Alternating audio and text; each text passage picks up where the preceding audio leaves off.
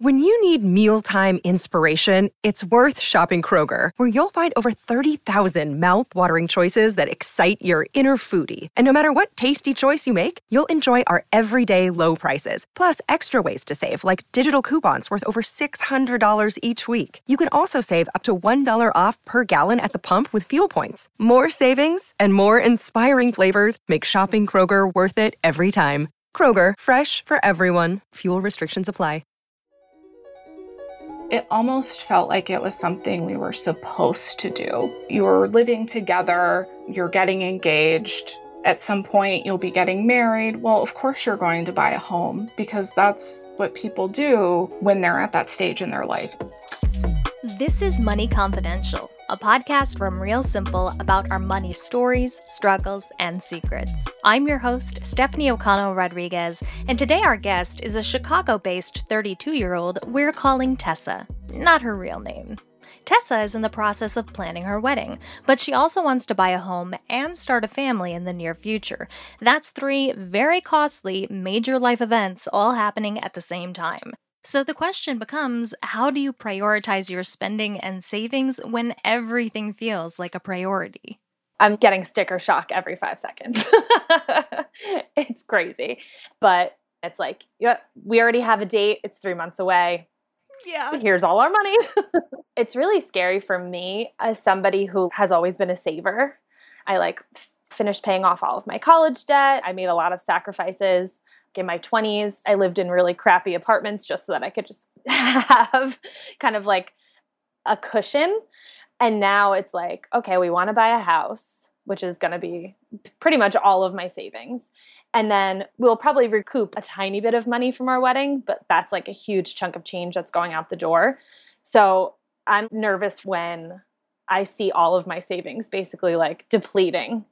And I feel like really nervous about what that means in terms of our future stability, even just being able to have that down payment and then having not that much left over. Balancing a wedding and a home down payment is a textbook example of competing financial priorities, and it's one many couples navigate. Zillow reports the average age of first-time homebuyers at 33, while The Knot reports ages 33 for men and 31 for women as the average age of marriage. And while weddings certainly don't have to cost anywhere near the same amount as a home down payment, the reality is, as of 2019, the average wedding cost $33,900.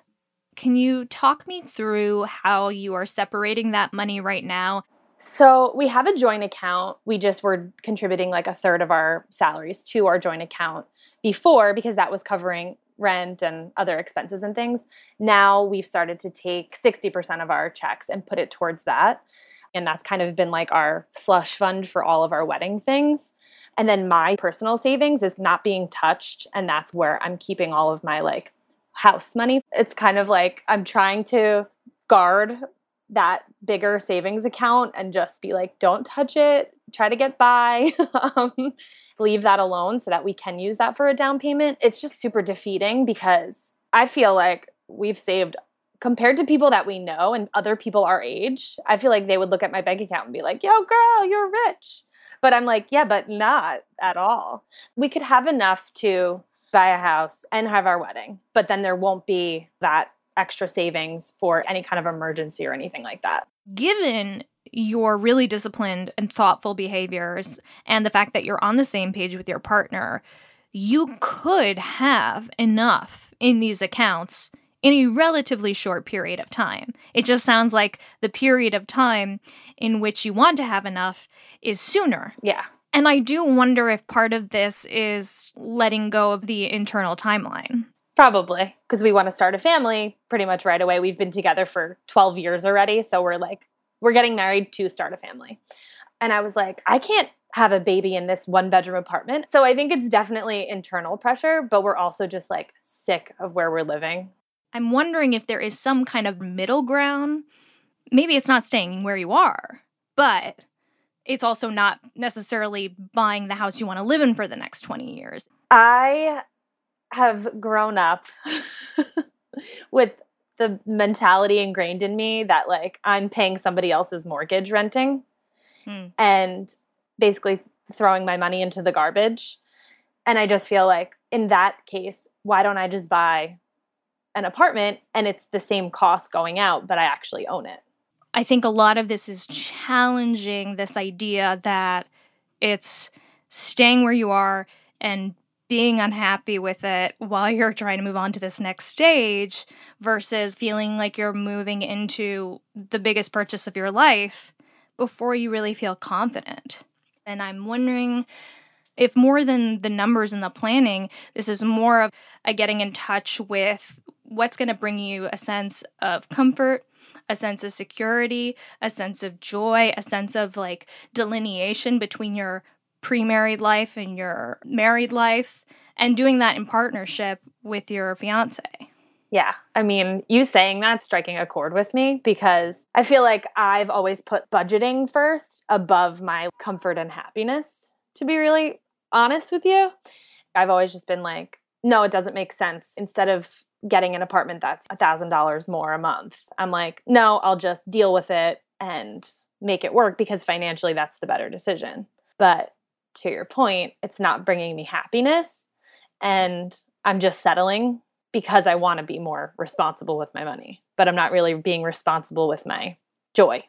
So often we think about money talk through optimizing the bottom line for dollars and cents. But what this is really about is optimizing for the greatest value based on what brings joy to your life and what your priorities are. Do you feel like your partner struggles with this too? Oh no, he thinks money grows on trees. He's made me grow a lot too. And I will spend money on things like vacations and things that I know bring me happiness. But I've gotten into this rut with like my living situation where I'm just going to settle because in the end, I'll end up in a place that I love and it'll be worth it. But maybe I should rethink that and kind of try to figure out what's a better scenario for now. I don't even need a gigantic house. Like, I just want a place where I have a lot of family that comes over and stays over a lot in my 1-bedroom apartment. Just like an extra space for people that are coming, a space for a baby, hopefully, and a little backyard. I'm not like asking for a lot, but right now you basically have to have $1 million for a shack. So do you Zillow shop? Oh yeah, all day, every day. I just keep toggling back and forth between like an apartment or this house. Maybe we should go see it. Maybe we shouldn't go see it because we're probably not going to buy it. It's like torturing myself pretty much every day. And then I see things and I'm like, okay, this is probably affordable. And then I go down to where you can put in like how much you're going to put for your down payment and all that. And then I'm like, oh God, this is just so much money. And do I really want to not be able to have that cushion and go on trips and not think twice about them? And then I just kind of get discouraged and I get off. And there's nothing that I've ever walked into and been like, this is worth this much money. In this area, things are overpriced. And now they're even more overpriced. And I walk in and I'm like, if this was my dream home, maybe you could be like, okay, it's worth it. I love this. But I'm not really looking for my dream home. I'm probably not going to be there forever. And I'm just like, this isn't worth this. I look around and I'm like, how did these people have this much money? What am I doing wrong? After the break, we'll talk to personal finance expert Cyrenice Pierce about what competing financial priorities mean, not just for our decision-making, but for our balance sheets as well.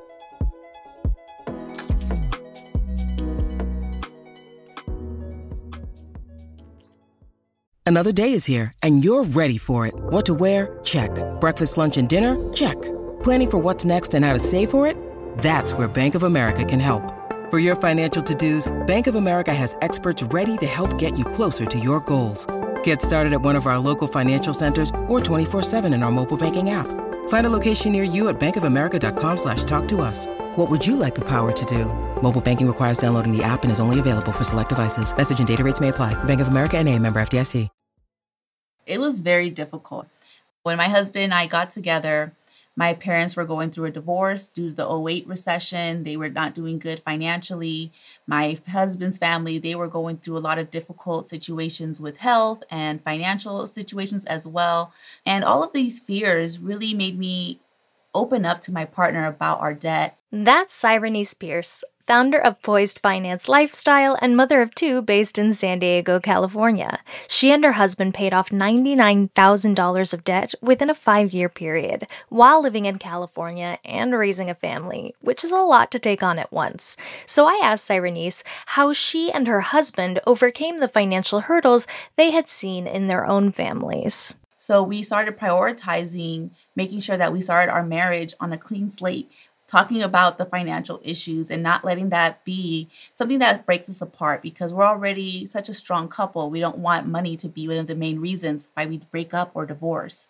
So just having that conversation really allowed us to prioritize paying off our student loans before we actually ventured off into getting married and saying I do. So you mentioned this word prioritizing, which is really the theme of this week's episode, but it's also a theme that's come up over and over again.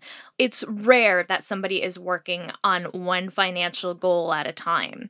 So how did you think about prioritizing, and what did that actually look like when it came to your budget? Honestly, when I tried to prioritize paying off our student loans and planning for our wedding, the numbers just didn't add up. We always talked about, just make more money. But there's a limit to that because there's only so many hours in the day. I was already trying to get certified to get a raise. My husband was doing a side hustle from the career path he's already in. And we were already maxed out. So we had to create some systems in place to better prioritize what we wanted out of life, especially with our money that we were making. We were working so hard for it. You might as well prioritize it and maximize it at the same time. And what we realized was that it's very difficult to try to do everything at the exact same time. We had to give ourselves some grace and some time. So when it came to prioritizing our big goals, we kind of spread them out. And instead of getting married in 12 months, right when we got engaged, we pushed it out a few months because we're like, we can't do it all. So by creating a system that allowed us to maximize our budget, maximize the money that we were making, and really put a purpose towards it, saying, okay, the main money that you're making for your side hustle, we're going to push that towards paying off our student loans. When it comes to our budget and the regular income that we are bringing in, let's see where we can make adjustments so that we can prioritize pushing that money towards our other goal of paying for our wedding. And it just made it very clear on the 15th, that money is going towards paying off debt. And then on the 30th, we're pushing money towards our savings account for our long-term goal, which was our wedding. And when we were doing our budget, we realized that a San Diego wedding is very pricey. And in order to do both, we had to make modifications. So we actually moved the wedding to Vegas.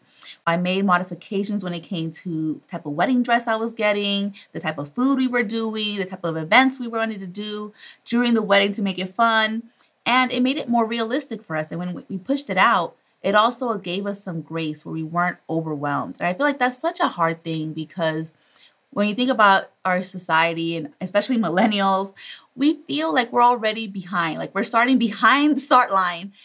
And we allow society to tell us, oh, you have to graduate college, you have to get married, you have to buy a house, you have to have kids. And it just becomes so much that some people, they just quit.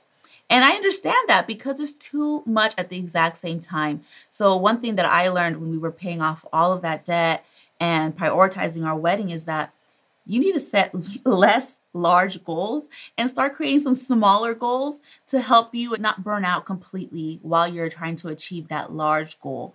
Because just accomplishing a whole bunch of large goals really is the recipe for burnout. What's really hard with a lot of folks I've spoken to is that all the money goes into one account, maybe two accounts, but it's not separated by goals. And I think just visually seeing that, for me personally, it just keeps me in line of where I'm going. It kind of motivates me. And a lot of times I see a lot of people, a lot of my family members and friends who are doing side hustles and the money's just disappearing.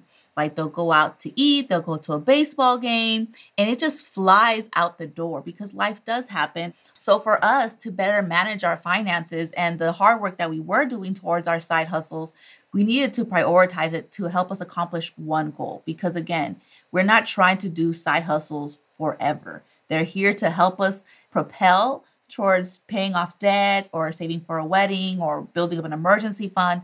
And after that, we need to build a system that's more sustainable, managing what we do have, making sure that we are building and growing in our career field so that we can grow sustainably over time, not overnight.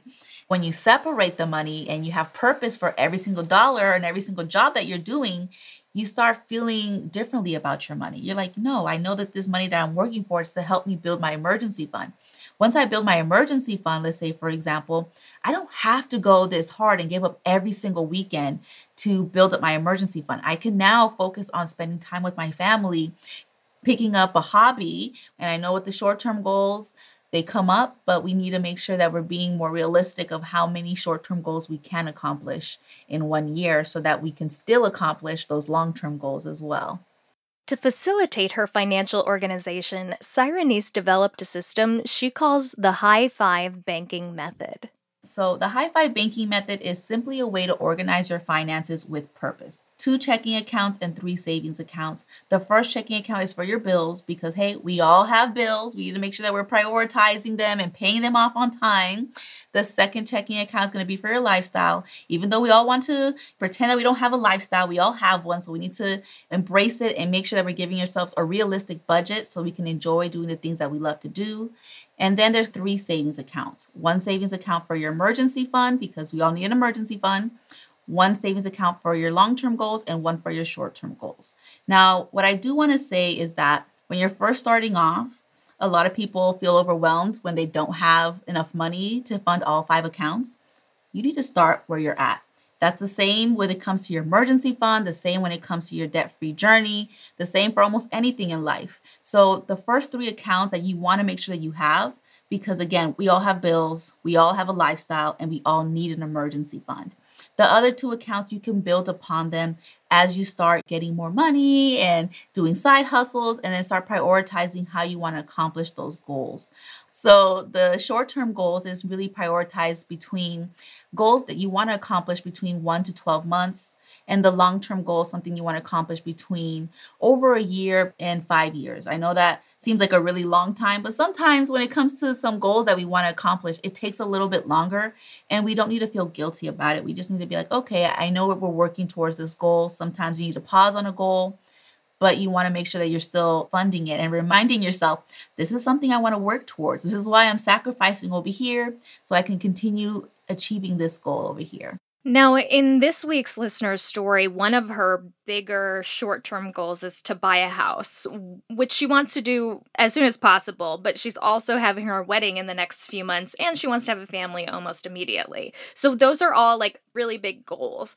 And we talked a lot about this idea of extending the timeline to relieve some of the pressure around some of these things. And the great news is she has great financial habits. So what I think a lot of this is about is letting go of that internal pressure and that internal timeline.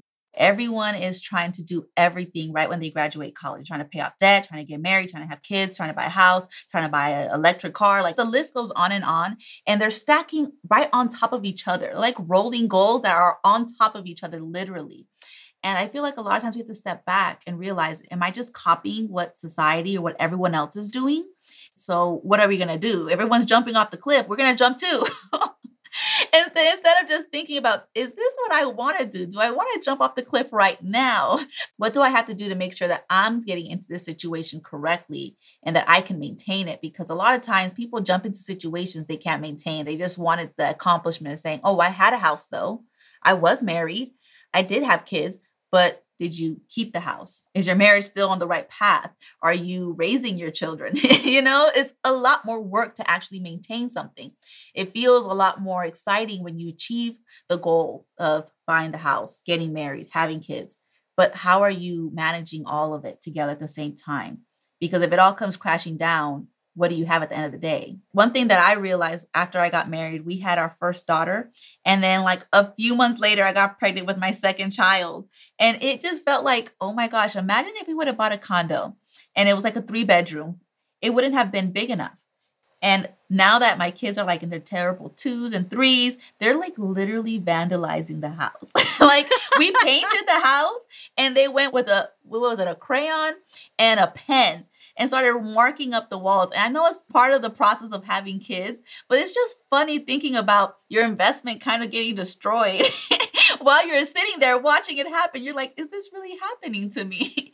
So sometimes we wait for a reason. There's a reason why we have to pause and see what life unfolds for us, because we're thinking one thing and our life might end up being a completely different thing. Yeah, I really like that you bring that up too, because I think there's not enough emphasis on the value of flexibility, especially at this time where if you're kind of still in your career, you don't know where that might take you. You don't know how many kids you're going to have. You don't know so many of these things. And there's so many things that I realized, even renting an apartment versus renting a condo. And I see what I want and what I don't want. You start seeing storage space is a big deal for me. Making sure that I'm in a community where the school system is good. When I first moved and I had my baby, I lived really far from my mom, and I didn't realize that I needed help, especially when the second baby came in and, life started to hit. You don't realize what you're missing until you're dealing with it. And then you're like, wow, I kind of regret living this far, or regret having such a small home. And the regrets start to come up. You start realizing what you actually want. And a lot of times people buy these condos and buy these places within 2 or 3 years is not fitting the situation that they're actually in. When you start your career, so much winds up being about getting the things in place that you need to build security, right? You're just on a hamster wheel trying to get some savings in an emergency fund and pay down debt and feel like you're not drowning so you can pay your bills and not worry. And then as that starts to get put into place, you get into the trap of the shoulds. I'm this age, or I am married, or I am a parent, so I should have X, Y, and Z. And you get to a point where you haven't even stopped to think, like, what do I actually want? I think it's really important to create a system for yourself that is flexible, that is realistic, and that has a time frame that doesn't make you feel like you're living a concrete copycat life. This way that you can take the risks necessary to make different choices. You can build up an emergency fund and then build up that financial confidence to start a business, to pursue your passion, to start a family, and not feel guilty about it. A lot of times we think that just because we're not 40 and have the exact same amount of money saved in our 401k that we're failing. And that is not the reality.